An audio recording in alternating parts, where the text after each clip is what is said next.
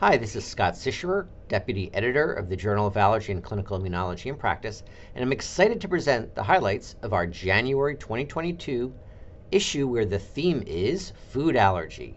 We want to thank editorial board members Peter Arkwright and Jennifer Copland for doing a fantastic job coordinating this theme issue and for contributing a theme editorial that wonderfully summarizes and contextualizes the reviews in this issue and the theme of food allergy in general. There are 5 reviews in this issue. The first looks into food allergy diagnostics. The next looks at food anaphylaxis, fatalities, and distinguishing fact from fiction. The next takes a deep dive into oral immunotherapy for food allergy. The next is a grand rounds review that focuses on multiple food allergies and how to manage this with additional food aversions. And lastly, there's a controversies article that looks at managing food allergy when the patient is not highly allergic. The first 4 of these 5 reviews come with CME opportunities, so don't forget about that. The issue also has 2 rostra, one about using peanut as a reference allergen for hazard characterization and food allergy risk management, and the other looks at peanut allergy prevention 6 years after the LEAP study. This issue also has a Quad AI workgroup report entitled Food Insecurity in the Food Allergic Population, a workgroup report for the Quad AI from the Quad AI Adverse Reactions to Foods Committee. And I want to point out that this issue has several other articles having to do with health disparity, including in food allergy, and it also has one of our new case series about health disparities as well. Next, I'm going to summarize the full-length original articles that are in the issue, and these are going to cover areas of COVID-19, food allergy, which also includes a lot of clinical communication articles, asthma, dermatitis, drug allergy, immunodeficiency, and urticaria. The first article is entitled COVID-19 Pandemic-Related Reductions in Pediatric Asthma Exacerbations Corresponded with an Overall Decrease in Respiratory Viral Infections by Syed et al. What's already known about this topic? Although respiratory viruses, air pollution, and aeroallergens are implicated in worsening pediatric asthma symptoms, the interplay between these factors and asthma exacerbations is not well understood. Asthma exacerbations decreased significantly during the coronavirus disease 2019 pandemic, allowing the investigation of these asthma triggers relative to asthma activity. What does this article add to our knowledge? The sustained reductions in viral infections and acute asthma activity we observed during the coronavirus disease 2019 pandemic support a strong link between respiratory virus infections and pediatric asthma exacerbations. How does the study impact current management guidelines? Our findings suggest that viral respiratory infections are a primary driver of pediatric asthma exacerbations, and that preventative measures taken to control exposure to these viruses may help limit exacerbating asthma symptoms. Next article, Prescribing Patterns and Treatment Adherence in Patients with Asthma During the COVID-19 Pandemic by Dhruv et al. What's already known about this topic? A reduction in asthma exacerbations has been recorded over the COVID-19 pandemic. It is unknown whether there was a change in medication use over the first year of the pandemic compared with the previous year. How does the article add to our knowledge? The COVID-19 pandemic has witnessed an improvement in adherence to inhaled corticosteroids, a reduction in salbutamol use, and an increase in prescription of peak flow meters for home monitoring compared with the previous year. How does the study impact management guidelines? Ongoing efforts to improve inhaled corticosteroid adherence, reduce reliance on salbutamol, and use of peak flow meters for remote monitoring and self-management of asthma are needed. The next article, entitled General Stress Among Young Adults with Asthma During the COVID-19 Pandemic by Ekstrom et al. What's already known about this topic? The coronavirus disease 2019 pandemic has profoundly affected the lives of the global population. Little is known on how the pandemic has affected anxiety and stress in young adults and the influence of asthma and allergic rhinitis. What does the article add to our knowledge? Young adults with asthma expressed more coronavirus disease 2019 related concerns about their own health, reported more contact with online health care, and more perceived stress than did participants without asthma, especially females and young adults with uncontrolled asthma. How does the study impact current management guidelines? Health caregivers should be aware of the increased levels of stress and health concerns related to the pandemic and offer appropriate support to young individuals with asthma. The next article is entitled Mask Use Experiences COVID-19 in Adults with Asthma, a Mixed Methods Approach by Polivka et al. What's already known about this topic? Masks reduce the risk of COVID-19 by providing a barrier between the wearer and others to reduce the spread of respiratory droplets and by reducing the inhalation of these droplets by the wearer themselves. What does the article add to our knowledge? Most adults with asthma reported wearing a mask in public places. Lower asthma control and longer daily mask wearing were associated with more self-reported problems with wearing masks. How does the study impact current management guidelines? Participants recommended just wear it. To increase wearability, using a comfortable mask that fits, staying calm, breathing slowly and deeply were recommended. Recommendations also included taking safe, quote-unquote, mask breaks when needed. The next article is entitled Impact of Allergic Rhinitis and Asthma on COVID-19 Infection, Hospitalization, and Mortality by Wren et al. What's already known about this topic? In different studies, whether asthma and allergic rhinitis acts as independent risk factors for coronavirus disease 2019 remains controversial. What does this article add to our knowledge? Allergic rhinitis in all ages and asthma for age less than 65 act as protective factors against COVID-19 infection, whereas asthma increases the risk for hospitalizations. None of the long-term medications had a significant association with infection, severity, and mortality of COVID-19 among patients with allergic rhinitis and/or asthma. How does the study impact current management guidelines? We provided new insights on the association between allergic disease and COVID-19 prevalence and outcomes. We suggested that more attention should be paid to the education and primary care of elderly asthmatic patients diagnosed with COVID-19, including active treatment of comorbidities. The next article is titled COVID-19 Symptoms Are Attenuated in Moderate to Severe Atopic Dermatitis Patients Treated with Dupilumab by Ungar et al. What's already known about this topic?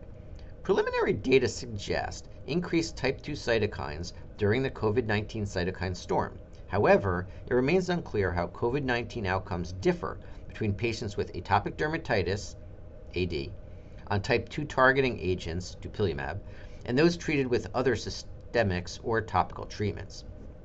What does this article add to our knowledge? This is the first study to directly compare the severity of COVID-19 symptoms in patients with moderate to severe AD on different treatments, shedding important light on the treatment of patients with AD during the pandemic and beyond. How does the study impact current management guidelines? Our results suggest that type 2 targeting with dupilumab may attenuate COVID-19 responses, supporting the safety of specific type 2 targeting agents in patients with AD during the COVID-19 pandemic and potentially extending to other viral infections. The next article is entitled Eosinophilic Esophagitis Patients Are Not at Increased Risk of Severe COVID-19, a report from a global registry by Zevit et al. What's already known about this topic? No data has been published on the outcome of coronavirus disease 2019, COVID-19, in eosinophilic esophagitis, EOE, eosinophilic gastrointestinal diseases, EGID, patients. What does the article add to our knowledge? COVID-19 severity in EOE patients appears to be comparable to that of the general population. How does the study impact current management guidelines? Eosinophilic esophagitis or eosinophilic gastrointestinal disease patients with COVID-19 may be managed following guidelines for the general population. The next article is entitled Doses of Specific Allergens in Early Introduction Foods for Prevention of Food Allergy by Philippe et al. What's already known about this topic? Consumption of food allergens such as peanut and egg in infancy can prevent the development of food allergy. What does the article add to our knowledge? The article reports the concentration and dose of 18 major food allergens in commercial early introduction foods that are promoted as aids to prevent food allergy. How does the study impact current management guidelines? Variability in allergen concentrations and dose in early introduction foods highlights the need for improved standardization and quality control of these foods. The next article is entitled Development of the Child and Parent Rated Scales of Food Allergy Anxiety, which is abbreviated SOFA, SOFAA, by Dalsgaard et al. What's already known about this topic? Anxiety may complicate the clinical presentation of youth with food allergy. increase condition-specific burden and worsen quality of life, recent reviews have identified the absence of a validated measure of food allergy anxiety in this population as an unmet need. What does this article add to our knowledge? A broad measure of condition-specific anxiety for youths with food allergy has been developed and shows construct, convergent, and divergent validity, internal consistency, and test-retest reliability. How does the study impact current management guidelines? This scale of food allergy anxiety may be used to screen children at risk for excessive food allergy anxiety, guide behavioral health interventions in this population, establish the severity threshold for eligibility, and evaluate outcomes in a clinical trial. The next article is entitled Early Discontinuation of Cow's Milk Protein Ingestion is Associated with the Development of Cow's Milk Allergy by Sakihara et al. What's already known about the topic? Supplementing breastfeeding with cow's milk formula in the first few days of life can increase the risk of cow's milk allergy, but little is known about the effects of discontinuing cow's milk formula ingestion. How does this article add to our knowledge?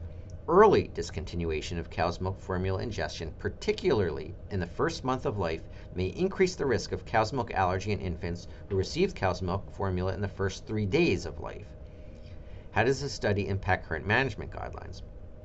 Continuous cow's milk formula ingestion over the first month of life may represent a potential method for preventing cow's milk allergy development in early exposed infants. The next article is entitled Access to Allergen-Free Foods Among Black and White Children with Food Allergy in the Forward Study by Coleman et al. What's already known about this topic? Previous studies have shown that disproportionate morbidity exists among black children with food allergies compared with white children with food allergies. What does the article add to our knowledge? Race, socioeconomic status, and access to online food purchasing are identifiable predictors of access to allergen-free foods in children living with food allergies. How does the study impact current management guidelines? Understanding the social determinants of health, such as access to allergen-free foods, should guide clinical practice and management of food avoidance by providing equitable resources for patients to access allergen-free foods. The next article is entitled Combining Allergen Components Improves the Accuracy of Peanut Allergy Diagnosis by Hemmings et al.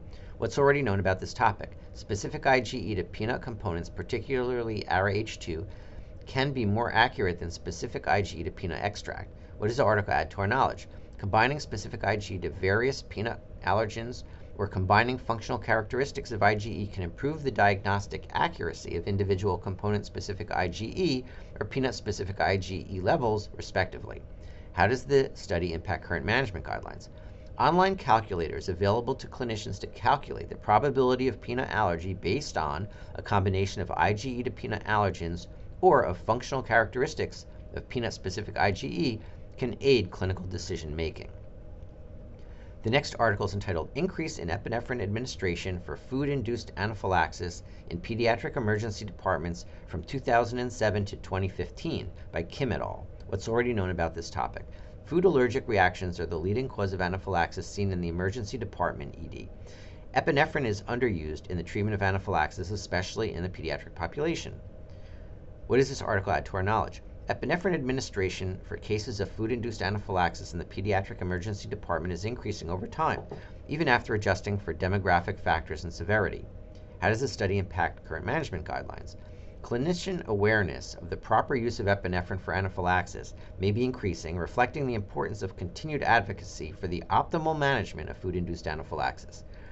The increase in food allergic reactions over time highlights the need to further explore strategies for proper recognition and administration of epinephrine for anaphylaxis. The next article is entitled A Prospective Assessment of Clinical Characteristics and Responses to Dietary Elimination in Food Protein-Induced Allergic Proctocolitis by Unkonglu et al. What's already known about this topic? Diagnosis of food protein-induced allergic proctocolitis is based on symptom response to sequential elimination challenge diets. What does the article add to our knowledge? Prospectively structured diagnostic dietary steps identify a tendency to transient bleeding before 2 months of age, prolonged presence of mucus in stool even if blood disappears, recovery time with elimination for each symptom, and atopic dermatitis as a risk factor for multiple food allergies. How does this study impact current management guidelines? A 2-week duration of elimination for blood and stool is sufficient to form a judgment of suspected foods. Concurrent atopic dermatitis suggests a high probability of multiple allergies. Mucus in stool is the last symptom to disappear and should not affect diagnostic decisions alone. The next article is entitled Elevated Cow's Milk Specific Ig levels prior to oral immunotherapy decrease the likelihood of reaching the maintenance dose, by Cohen et al. What is already known about this topic? Owing to adverse reactions throughout treatment, the duration of cow's milk oral immunotherapy until a maintenance dose is achieved varies considerably across patients. It is unclear what clinical factors affect this variability. What does the article add to our knowledge? This study assesses what effect sociodemographic factors, comorbidities, clinical characteristics, and biomarkers at study entry may have on the likelihood of reaching maintenance in cow's milk oral immunotherapy. How does the study impact current management guidelines? The specific Ig profile and cumulative dose of cow's milk tolerated at entry challenge affect the likelihood of reaching maintenance. Assessing these factors before therapy can contribute to counseling families and allocating adequate resources properly. The next article is entitled Omalizumab in Asthma with Fixed Airway Obstruction, Post-Hoc Analysis of Extra by Hanania et al. What's already known about this topic? Fixed airflow obstruction in patients with asthma has been associated with reduced responsiveness to asthma medications. What does the article add to our knowledge? Omalizumab reduced exacerbations in patients with high bronchodilator reversibility and fixed airflow obstruction, and improved lung function in patients without fixed airflow obstruction and high bronchodilator reversibility. How does the study impact current management guidelines? Identifying patient characteristics associated with improved outcomes with omalizumab may help to define patient populations that are more likely to derive benefit from omalizumab. The next article is entitled Self-Reported Physical Activity and Asthma Risk in Children by Liu et al. What's already known on this topic? In general, physical activity is important for healthy growth and development for children, but it is a common trigger of asthma symptoms. What does the article add to our knowledge? The study shows that different levels of physical activity are associated with asthma risk in children and adolescents. How does the study impact current management guidelines? These findings emphasize the need to assess physical activity levels in children when considering asthma risk. The next article is entitled The Relationship Between Post-Traumatic Stress Disorder and Self-Management Behaviors in World Trade Center Workers with Asthma by Wisniewski et al. What's already known about this topic? Post-traumatic stress disorder, PTSD, is associated with increased asthma morbidity in World Trade Center workers, but the underlying pathways are unknown. What does this article add to our knowledge? We found that self-management behaviors are not different in World Trade Center workers with and without PTSD, suggesting that other factors such as symptom perception or immunologic pathways may explain this relationship. How does the study impact current management guidelines? The study points to the need for additional research evaluating biological differences in World Trade Center workers with asthma and PTSD. The next article is Residual volume responsiveness testing may improve the detection of reversible airway obstruction in asthma by Vempili et al. What's already known about this topic? Residual volume responsiveness to albuterol has been observed to be useful in detecting reversible airway obstruction in chronic obstructive pulmonary disease. However, the prevalence and magnitude of residual volume, or RV, responsiveness testing has not been formally studied in asthma. What does this article add to our knowledge? The study showed that bronchodilator responsiveness by RV was present in a sizable proportion of subjects with physician-diagnosed asthma. Whereas the baseline forced expiratory volume in 1 second, or FEV1 value, influenced the degree of FEV1 responsiveness, the baseline value of RV did not much influence the degree of RV responsiveness. In addition, 36% more subjects were identified to have reversible airway obstruction using RV responsiveness to albuterol administration. Finally, the asthma symptom score had a significant association with the magnitude of RV responsiveness, but not with FEV1 responsiveness. How does this study impact current management guidelines? The addition of RV responsiveness testing can improve the yield of detecting reversible airway obstruction in asthma. Including RV responsiveness testing protocol can reduce the number of subjects referred for bronchial challenge testing. RV responsiveness may be used for monitoring the asthma symptoms associated with air trapping. The next article is entitled Atopic Eczema Associated Fracture Risk in Oral Corticosteroids, a Population-Based Cohort Study by Matthewman et al. What's already known about this topic? Adults with atopic eczema, especially those with severe atopic eczema, are at increased risk of major osteoporotic fracture. However, it's unclear what drives this association.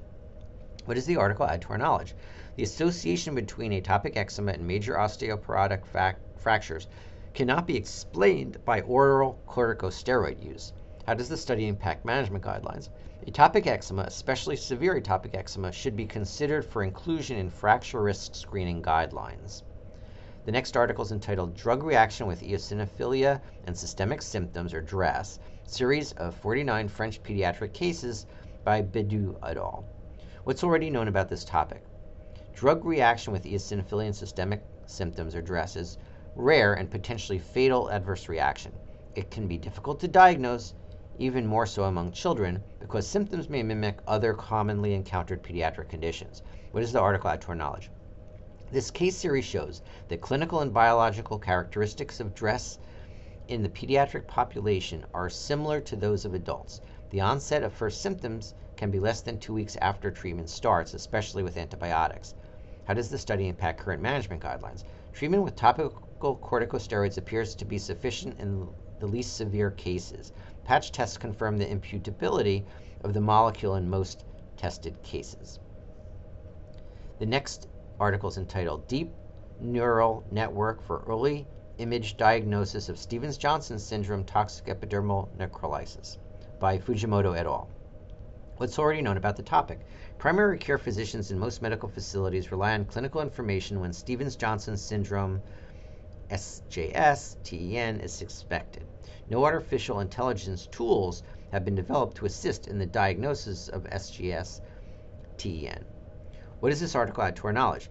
We have developed the first deep convolutional neural network, and this is abbreviated DCNN, for the image diagnosis of cutaneous adverse drug reactions. In addition to clinical information as a diagnostic test, the DCNN may provide useful supportive data for a comprehensive diagnosis.